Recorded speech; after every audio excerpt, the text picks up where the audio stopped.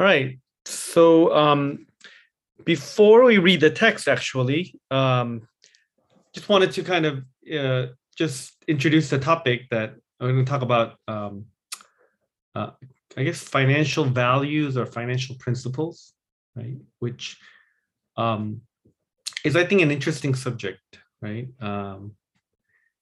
So Paul has been talking to the Corinthians both on a personal level and also kind of on a ministerial, like a slash theological level. Right? So he's been talking about reconciliation.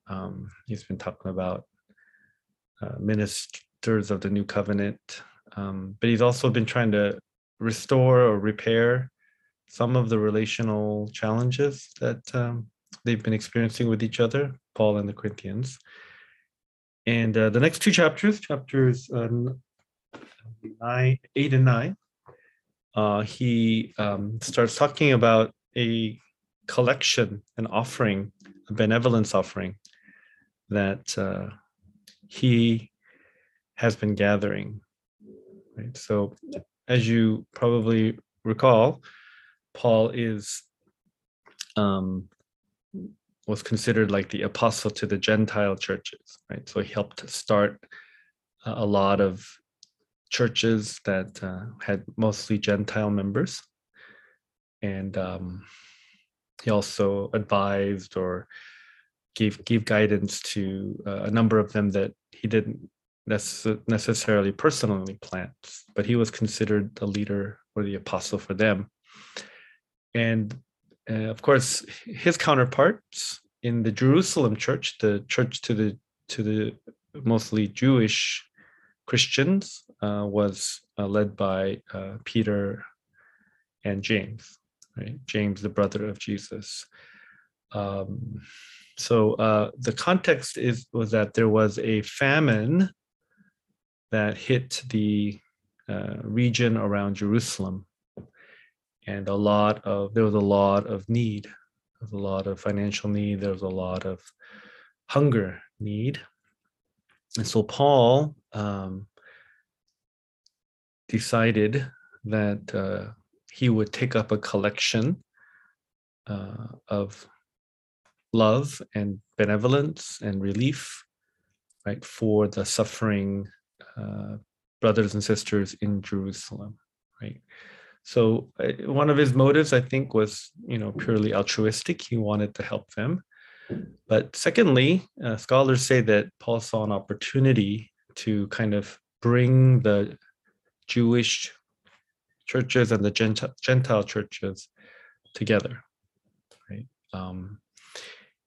Paul writes in the book of Romans that the Gentile churches owed a spiritual debt to the Jewish churches. That the Jewish churches had spread the gospel, had started the Great Commission, and that the Gentile churches, having come later and having benefited from leaders and missionaries and Christians from the Jerusalem churches, Jewish churches, that they had stood on their shoulders, that the sacrifice, the work, the prayers of the Jewish Christians had resulted in fruitfulness, right, in the Gentile world, the Gentile churches. And so he is trying to use this opportunity, this need, as a means of mutuality, of love, of solidarity, of unity, connection, in a way that the Gentile churches can not pay back, but show their appreciation and their responsiveness and their generosity, right, to the Jerusalem or the Jewish churches that were in need. And so that's the context, right? And Paul had done it in Macedonia. He had done it in Achaia, right? That's where Corinth was. kind of Greece, the area that's called Greece now. And so he had already been in discussions with them, and apparently it had started, but it kind of petered out or had slowed down, however you want to say it. And so he's kind of renewing the conversation, the discussion about it, right? So that's the context. So we're going to look into, 2 Corinthians 8, 1-9, but I wanted to just kind of poll us in general, right? And hear from you. You can either put something into the chat box, or express it. But what are some of the common financial values, conventional wisdom? You hear this all the time, like maybe your parents taught it to you, or you learned it when you were very young, and just kind of like common, even proverbial wisdom, or kind of something about money, about finances. Can a few of you offer just top of your head? You gotta save. Right, saving. What was it? Having a savings, actually. Yeah. Yeah, like a penny saved is a penny earned. That's kind of the English proverb for that. Or save for a rainy day. Yeah, save up for a rainy day. Good. Don't max on your credit cards, or make sure you pay your credit card bills. Okay, don't incur debt. Yeah, or don't let it pile up. Okay. Don't go into business with friends. All right. And don't commingle friendship and finances, right? Or with family too, I guess. Don't put all your eggs. Is that a financial term? Is that a financial statement, Matt and Diana? I guess so. Like investing. That's what my parents taught me. Really? I mean, I know the term, but that was in the context of money, huh? Yeah. Diversify your portfolio. That's a fancy way to say it. Yeah, good. I've never heard that, Tony. That's conventional wisdom. What is that term? Delayed gratification? Is that what you're saying? Delayed gratification is just another it's another want versus where you have a necessity in the future. I was waiting for that one, David. Alice, don't buy the cheapest quality item just because it's the cheapest. Saddam, who says that? That's not like a financial term. I'm just saying that's something that my mom taught me. Okay. I think good. Quality over quantity. Yeah, that's a good one. I like it. Okay. Yeah. I was just saying about AirPods, right? I don't want to buy the cheap AirPods that Tony's trying to push me towards because it's cheaper, because they don't work after a while. Money makes. Are you looking for like snappy phrases? I'm looking for whatever you want to say, Alice. My mom never taught me any English like those like. It doesn't have to be snappy. I just want like things that like everyone would like almost have heard or understood or come across sometime, right? Price tag. Everyone has a price. Anyone want to sing that song? Looks like everything has a price. Something. There's no such thing as a free lunch, right? That's another snappy thing. Money makes the world go around. Time is money. Right? There's a lot, right? There's a lot of things. So let's personalize this now. What are some financial values? Okay. And I want to kind of make it kind of edgy. So don't share a financial value that you have per se. I want you to like critique someone else's financial value without identifying them, that you see or observe and that you don't respect. Like they treat money like this, and I think that's no good. So kind of personal, but not necessarily your own. And you know, let's not repeat any of the conventional wisdom stuff. But what have you seen maybe in others, or you know, somebody, a friend, a family member, your spouse, that you don't really follow? What did Tony say? $5 is $5 coffee is just justifiable. That's a financial value that you're criticizing.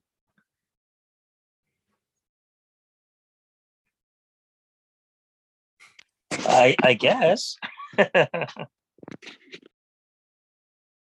So maybe that kind of goes against the quality versus over quantity kind of thing. Is that what's being said?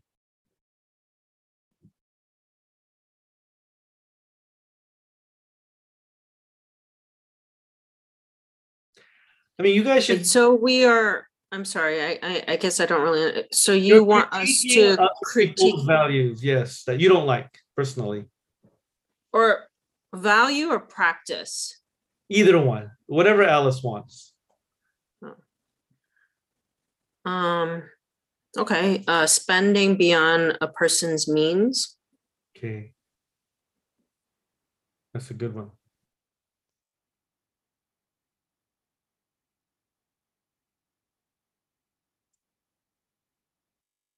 I mean, I hear criticisms all the time, so I'm sure it's out there. So along those lines, like buying a lot of something because it's a status or something that's super expensive. The example is the really expensive car that you're afraid to park on the street because you're afraid someone's going to key it.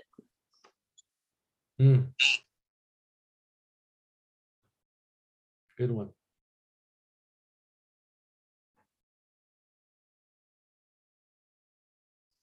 Oh, I was gonna say, someone who doesn't want to pay like a small cost for like a retreat, but then is willing to pay a lot of money to go do something that they, want to do instead for like leisure. Okay. So kind of what they're willing to shell out for and what they are not willing to shell out for, right? This is more common. Driving multiple miles looking for the cheapest gas when really all you're making a difference is like $3. My grandpa did that and he got into a car accident. Oh my gosh. Oh, no. They found his truck across the street at a gas station that is not even close to their old apartment building, and he wouldn't admit why he was there, and they found out it was because there was only a penny difference, so he went there and then he got in a car accident on the way. Oh my gosh. Okay, this is one that, okay, I'm just gonna put it out there. Buying things in bulk just because it's on sale and then letting it expire and rot away. Another one is being cheap with other people, but being very extravagant with oneself.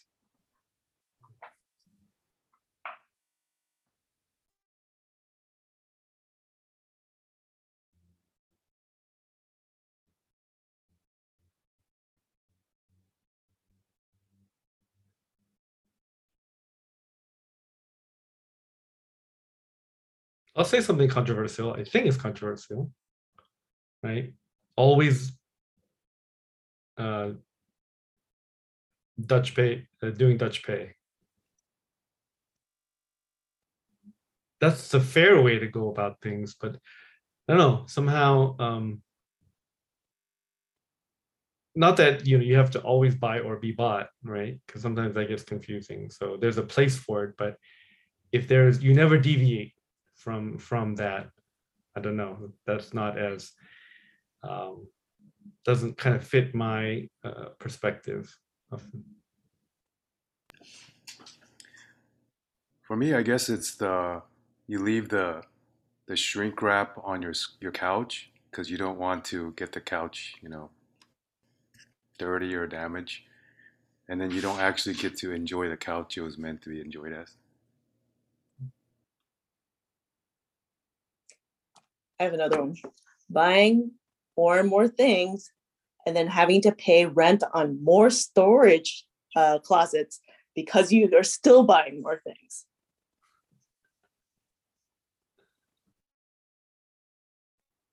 That is a very New York City, Manhattan centric issue.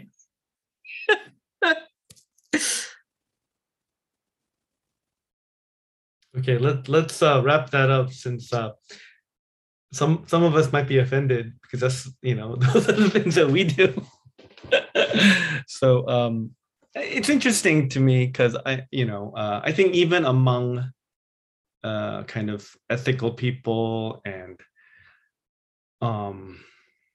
well-meaning people, there can be some variance, right? Some of the principles maybe are a little bit more clear-cut, but others is, depending on how you grew up, depending on what your financial situation was, depending on the economic demands or pressures that you experienced, it has some some kind of not everyone would subscribe to everyone else's.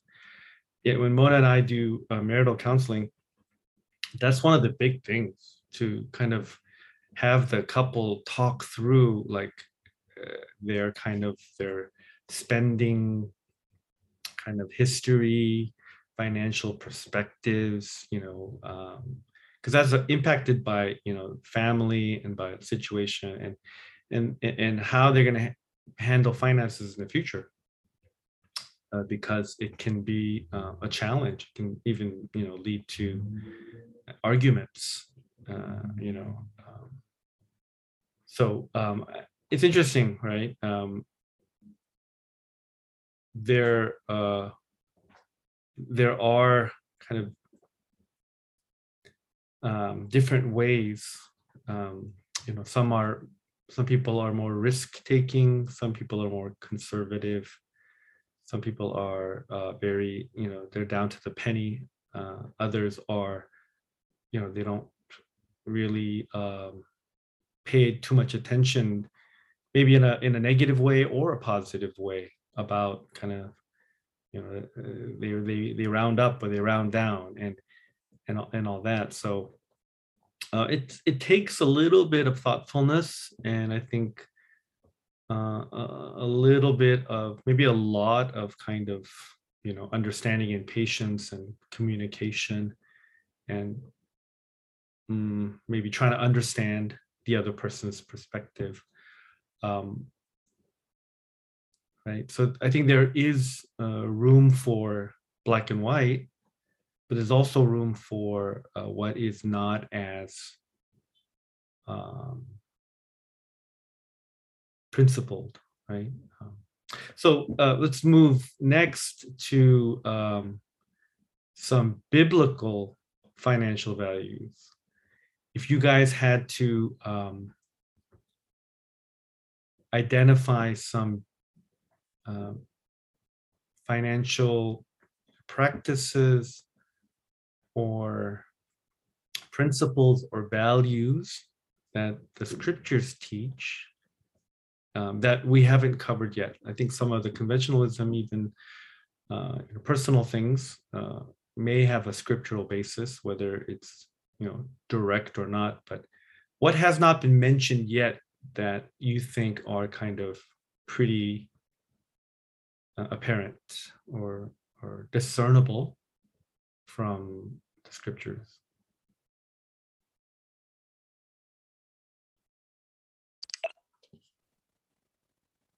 Always count the cost before you start building. Okay. So that is a kind of a self-assessment or a evaluation. Is that how you mean it, Steph?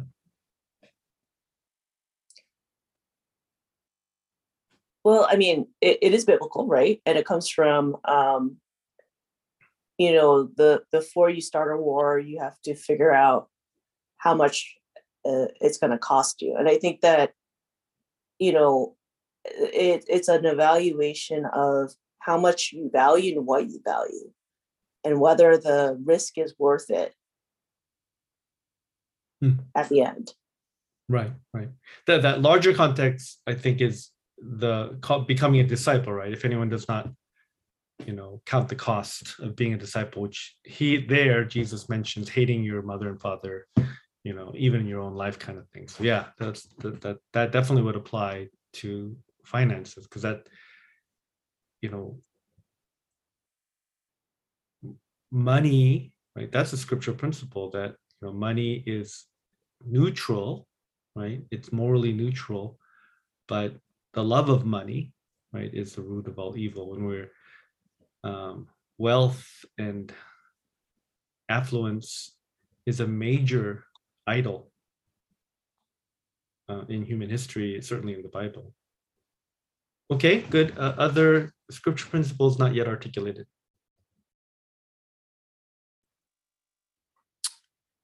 Well, I think of the widow who gave out of, basically gave all she had to the temple, like gave from her poverty, or versus like people who give from her wealth. Just kind of the mentality of the willingness to give everything to God. I don't know if that's a financial principle or just because it dealt with coins, but just a concept. Good. I mean, that parable, I mean, not the parable, but that story that's recorded is a powerful one, right? It's like the perfect scenario because, it involves a widow, a woman, a poor one, compared to, all the other expressions of wealth and power, and Jesus singles her out. Is the principle, and this is not our main point, but since you brought it up, because I always wonder, I think we can describe the story and kind of the lesson drawn from it, but is the principle, as you said, Joe, that I thought you mentioned two possible ways to express it. One was giving. We should give out of our poverty. Is that what you meant to say? And if it is that a financial value that we should practice, and how should we practice that? The second expression was, we should give God everything. Is that a financial value? Is that a principle? If it is, I don't think the principle is giving out of poverty. I think it's the principle is more that this widow woman, like you said, in societal culture back then, she had very little means, but that she was willing to entrust her everything to God, that she was even willing to give the little that she has.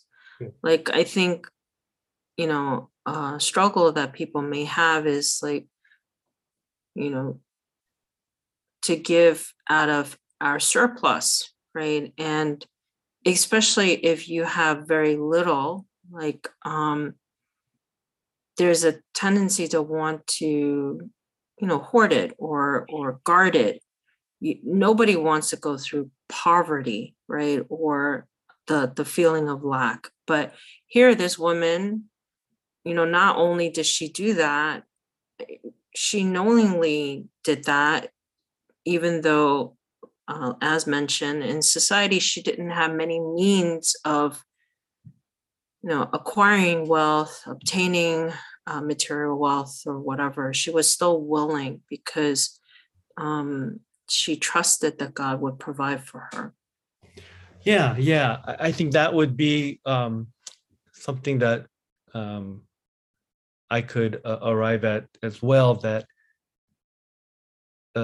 giving or money is it and God boils down to a trust issue, right? Does our handling of money, does our giving of money, does our use of money, does our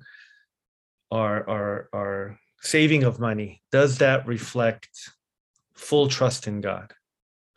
I think I would be comfortable expressing a principle from that story, from that narrative, in that way.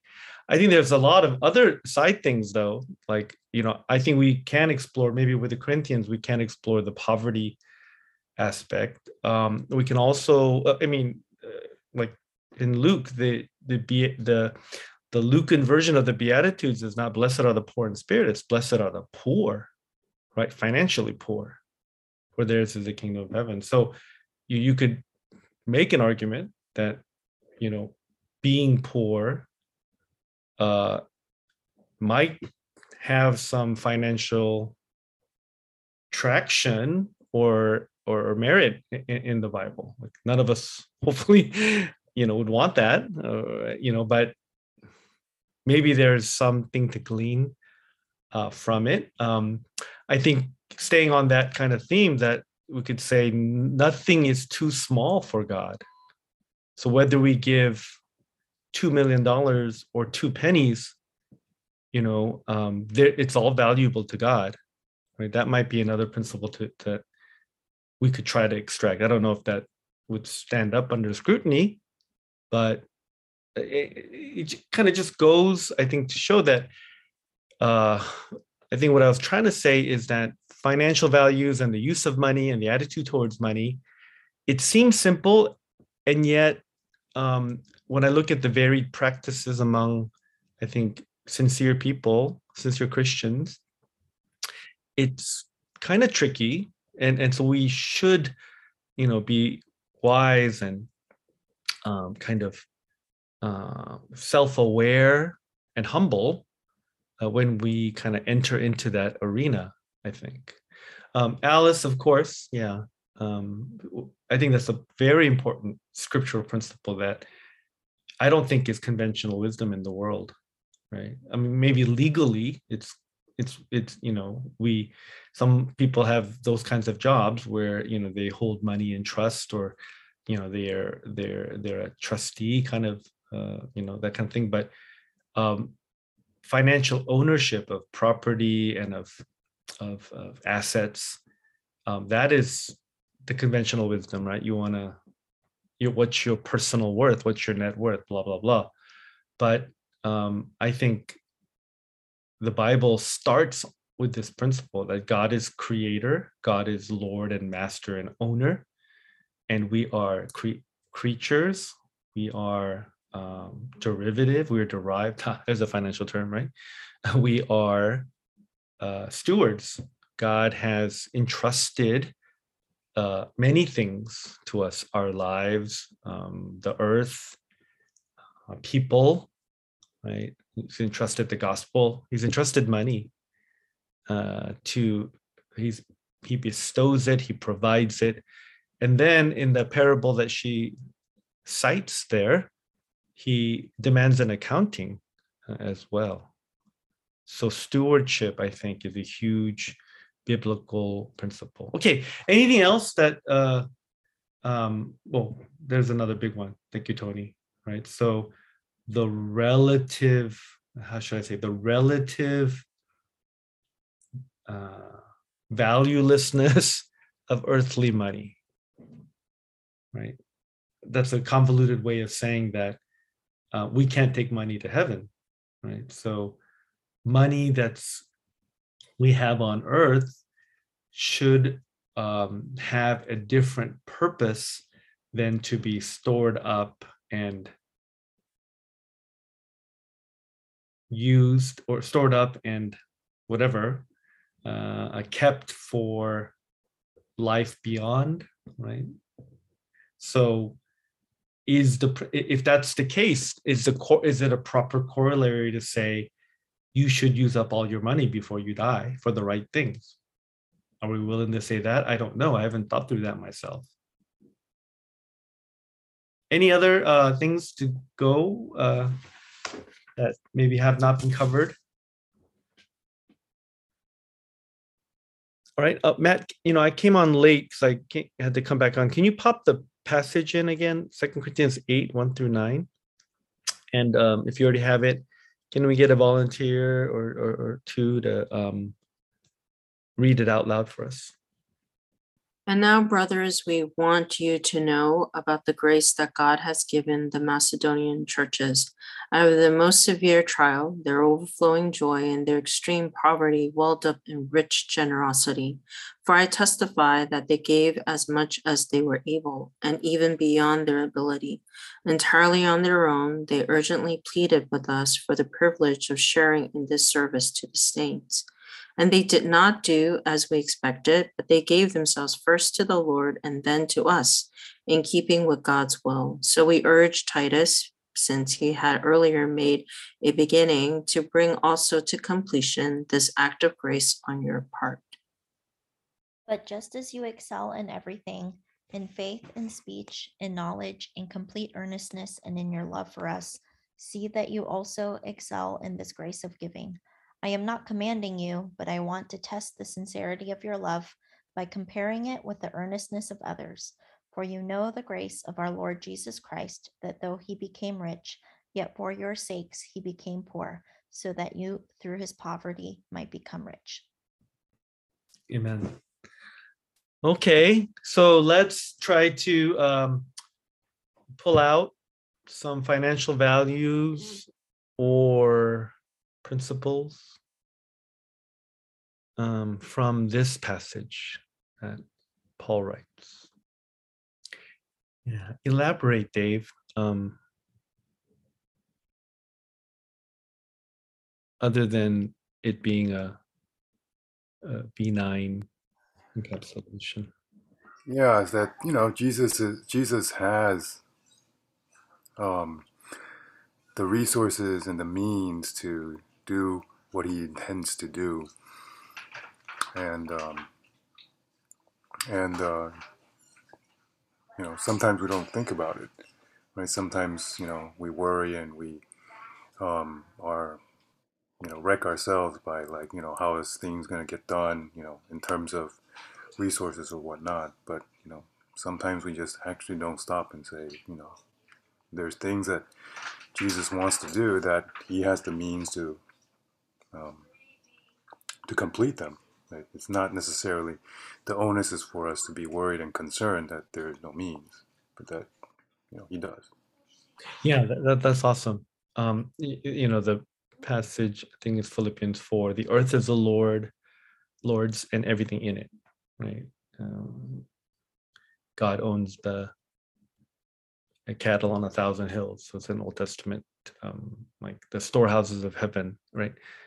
But I like the way Dave kind of applied it to our maybe the negative gravitational pull of our earthly experience with money is that we lack it many times, and even in a spiritual or church or Christian context, we can lose sight that Jesus is abundant. He is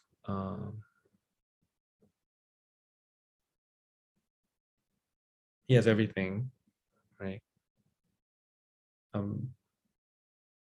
Both he had everything, and he, as verse 9 says, purposefully laid them aside, but he's resumed, right? He was exalted in the resurrection and the ascension, to the point, right, of occupying power and wealth and authority again. Okay, other things to draw out.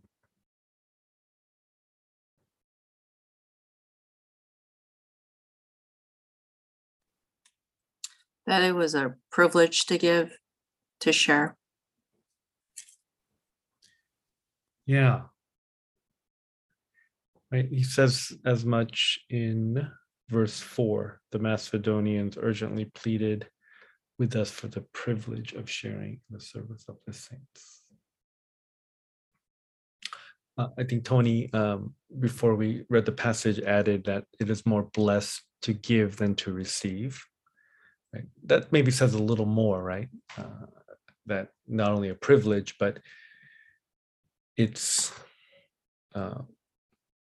literal meaning of the word blessed is to be approved by God. So God looks on us with favor when we give more than when we receive. However, we want to understand that. So let's explore that a little bit. Is that always true? It's a privilege to give. Why or why not? And how do we, let's try to make it more practical. How do we experience that? Like when you guys give offering or when you guys, help donate, it's not only money, but if you serve, right? The word service, the concept service is in there too. When you serve others, even if it's laborious or tedious or unenjoyable, do we kind of experience that as a privilege, or is it an obligation? How do we kind of work through the kind of the quagmire of all that? What are maybe there's something in the Macedonian mindset that kind of drove their desires, their self-understanding that it was a privilege. So anything like that you guys want to share, I think it'd be a fruitful kind of consideration. Well, it's kind of how you described it, right? Sometimes it's not enjoyable, especially if the service, I think for me, it's more service. It's not so much money, but, service entails your time and your energy, those resources, which can be very scarce in my life. So when it kind of like, when I'm really tasked in those areas, it can seem unenjoyable, done out of obligation. But it goes back to kind of what Alice said about us being stewards. When I refocus and remember that the reason or the motive behind the service, then it may still be unenjoyable, but at least I am kind of like the motivation being because I want to love God, then that motivates me to continue. I don't know if I'm answering your question, but yeah, sometimes it doesn't feel like it's more blessed to give than to receive. But when I remember that, I have this opportunity because of the relationship with God, then it becomes blessed.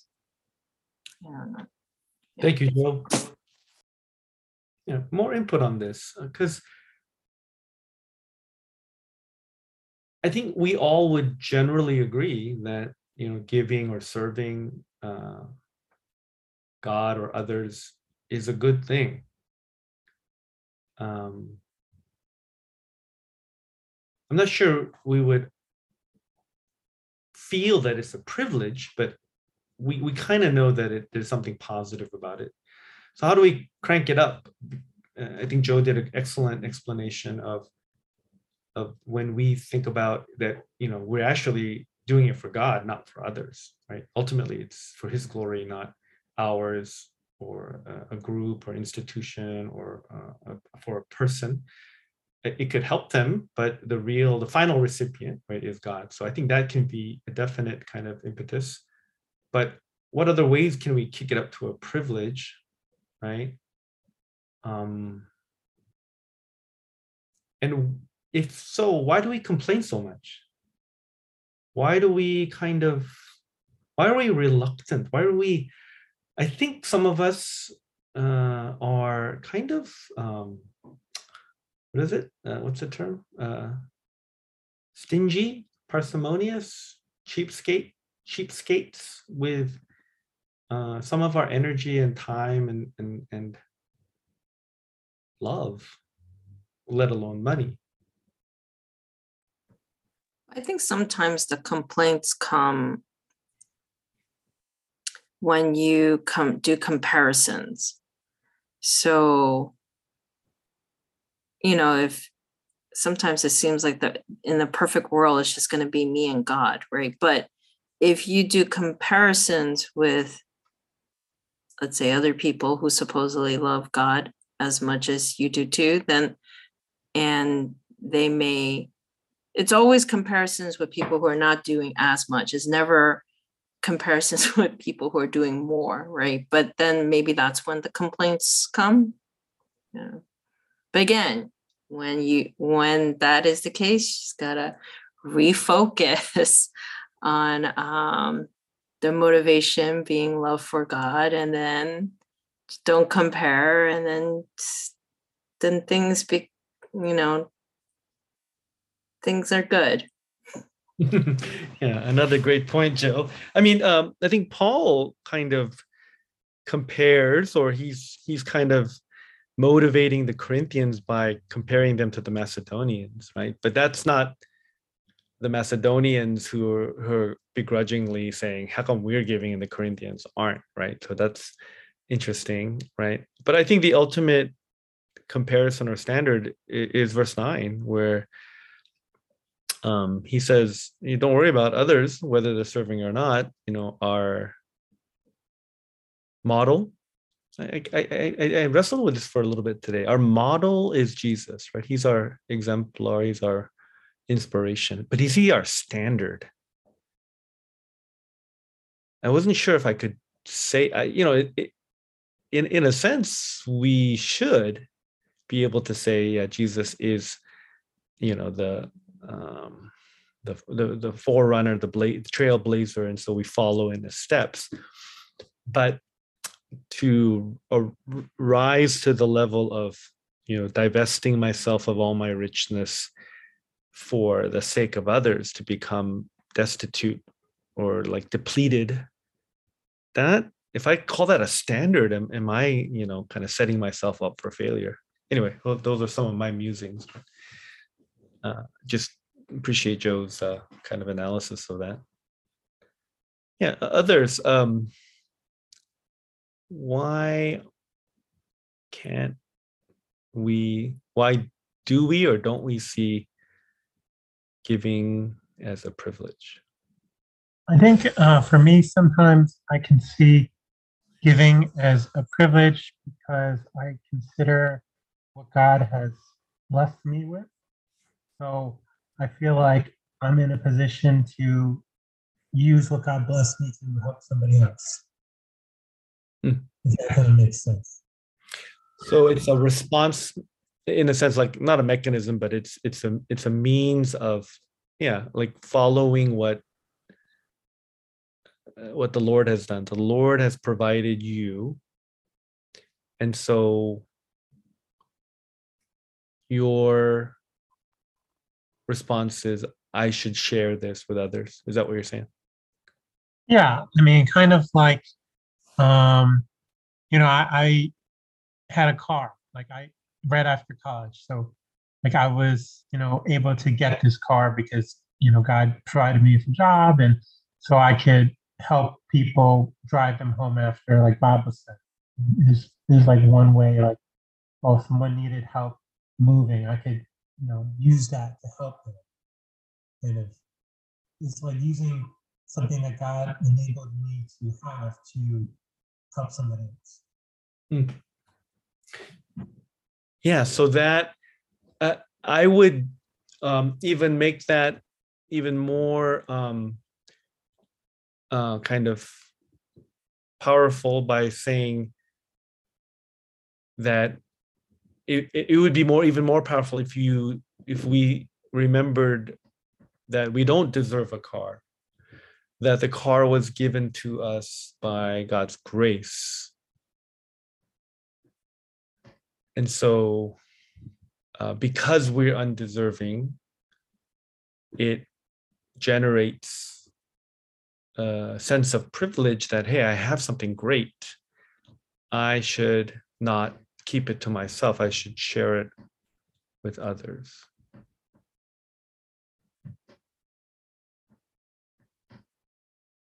I think that car, Matt, has been excellent ministry in many, many contexts.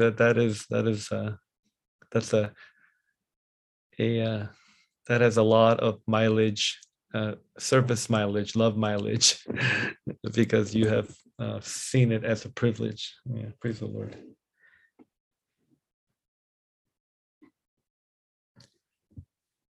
Anyone else want to weigh in on that financial principle / value?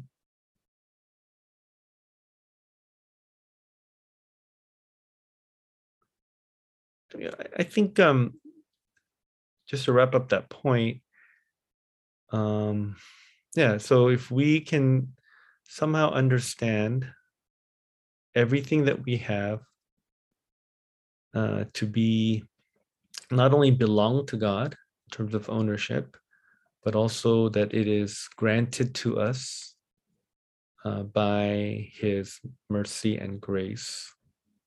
And so for me to exercise some sort of selfish kind of hold on it, or a claim of kind of, Tony was mentioning Jonah in his presiding last Sunday about that we are entitled to it, and so I have a right to use these things in a way that I see fit. I mean, we should use it appropriately, the way that God wants it, that He sees fit, but maybe not in the way that is makes our life harder, or makes me work more. I think what Joe mentioned about our complaints. I think I complain when I don't see the sacrifice, quote unquote, that I'm putting in is appreciated. So if it's not going to someone who is, or some cause or some organization that is not really grateful or it's not really productive, that's when I'm tempted to feel sorry for myself. But then in my better moments, I realize how blind I am, right? That I'm just like that. I've done that, 99% of the time. That God has given me something and I've not appreciated it. I've demanded it. I've expected it. I've pined for it. And when I get it, it's not that I deserve it, right? God gives it to me so that, as Matt said, it could bless others. So kind of, I guess, what I found to be like a golden thread in this 9 verses was the idea of grace, right? The grace of giving. I think Paul uses that, right, in verse 7. Generosity, right? Privilege. All that is, I think, based on the fact that we are undeserving recipients of God's blessings and God's provision, God's money. And so in our stewardship of it, in our dissemination of it, in our preservation of it, whatever we do with it, it should also be governed by grace, right? Grace for the people or situations that money is kind of used for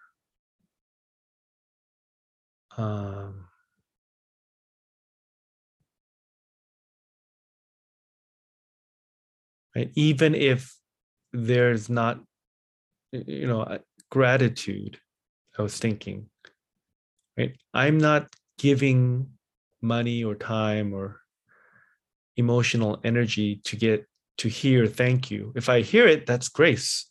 God prompted that person, or that person was willing to yield to God to express a word of thanks. But if they don't give it to me, like Joe said, I'm still doing it out of a grateful, humble response to what God has done in my life.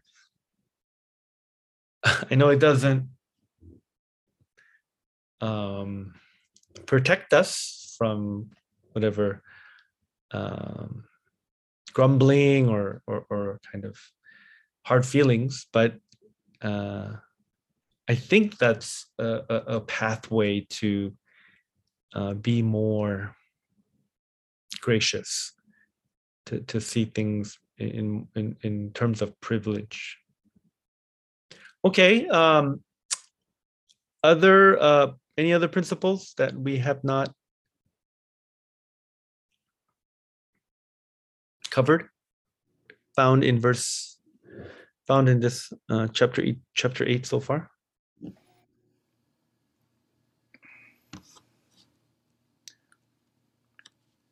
I'm drawn to this last phrase that you through his poverty might become rich.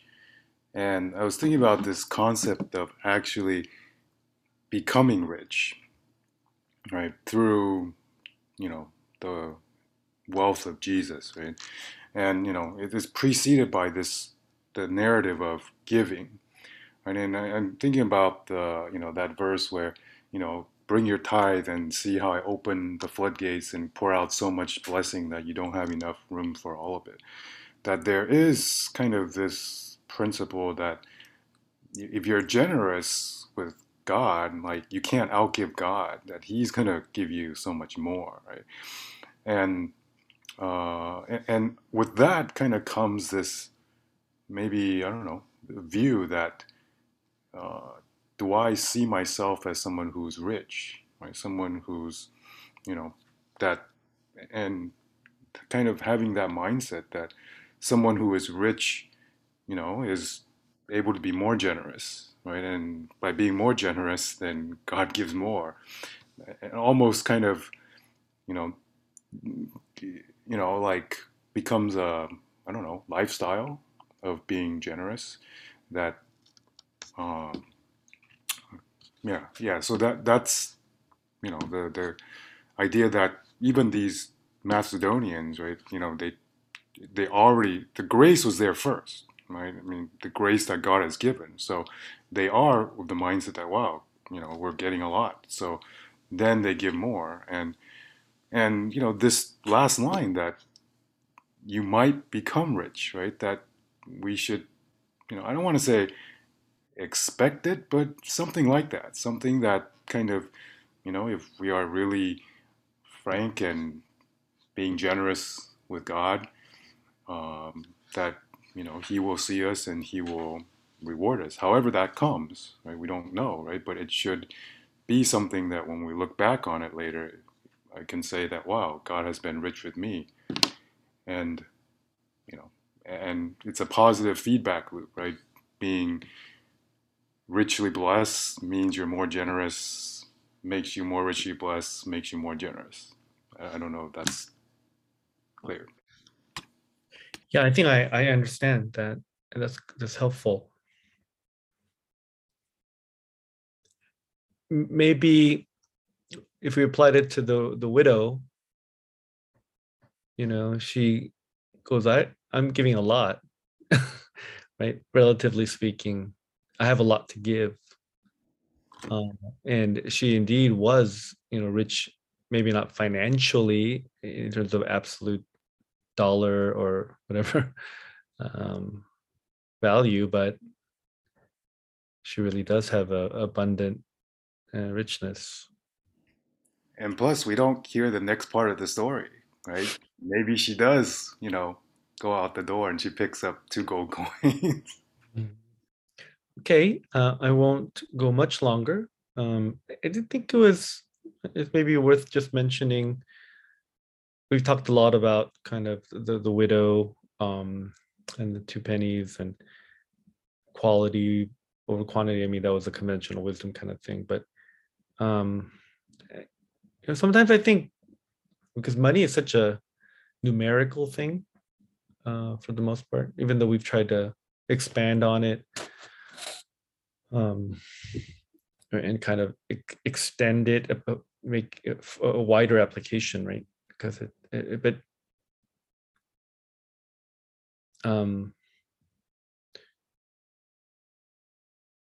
the amount, right?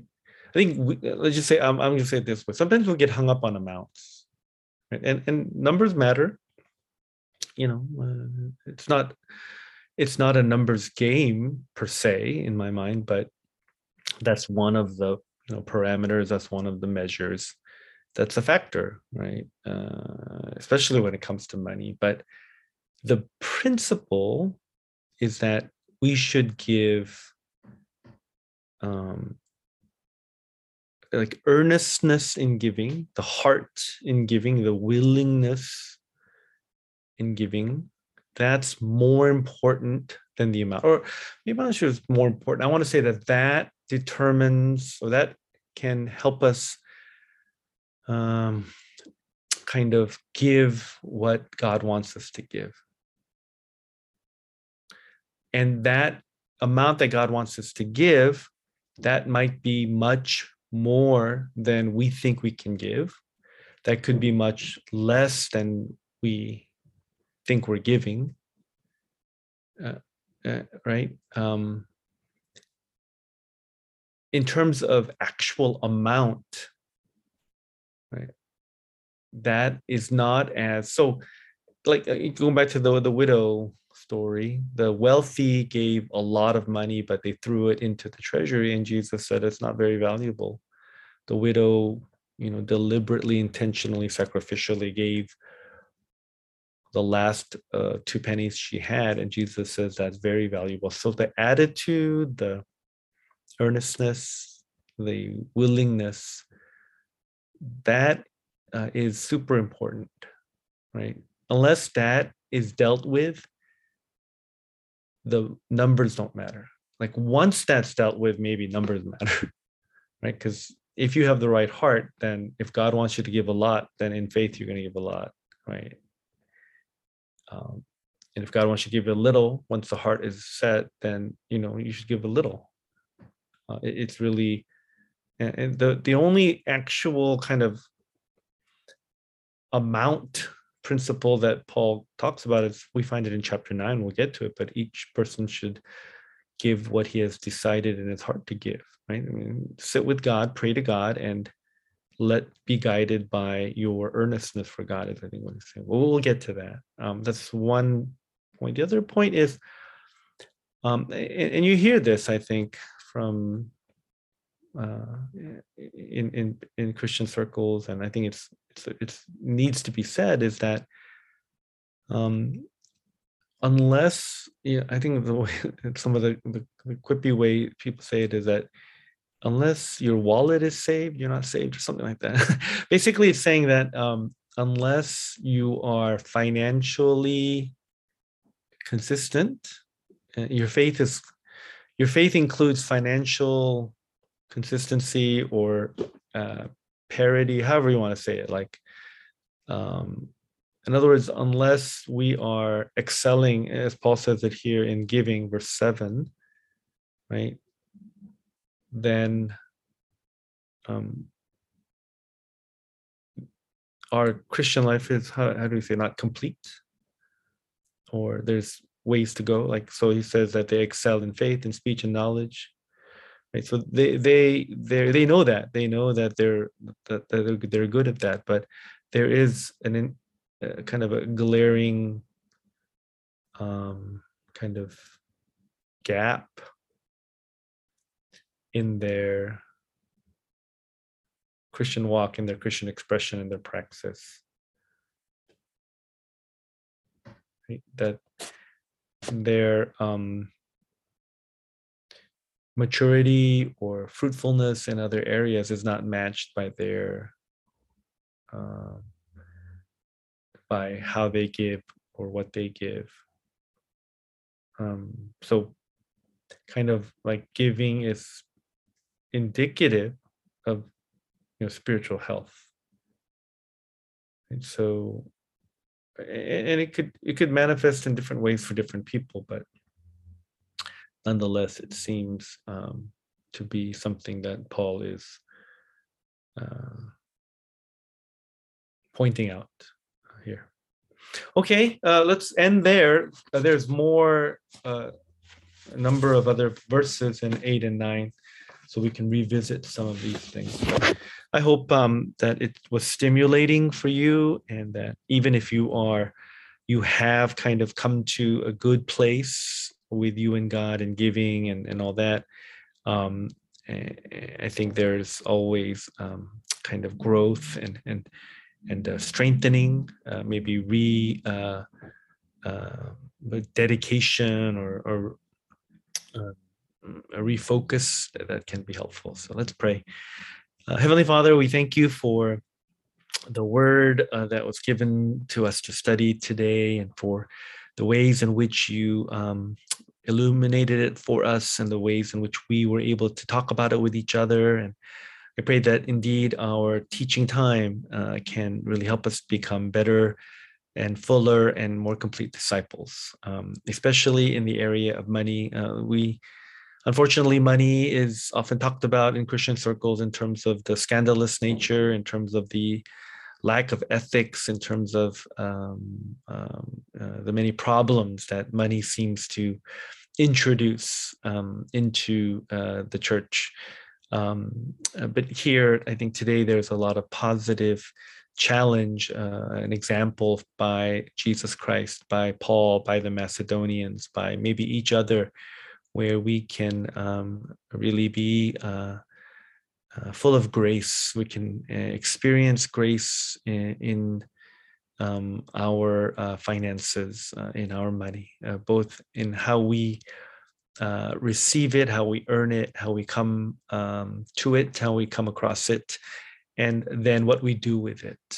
Lord, help us not to bury it like the 1 talent man did, and avoid any sort of relationship with the giver. Help us to be rich, have that mindset, have that expression. May we truly follow Jesus in his generosity. In Jesus' name we pray. Amen.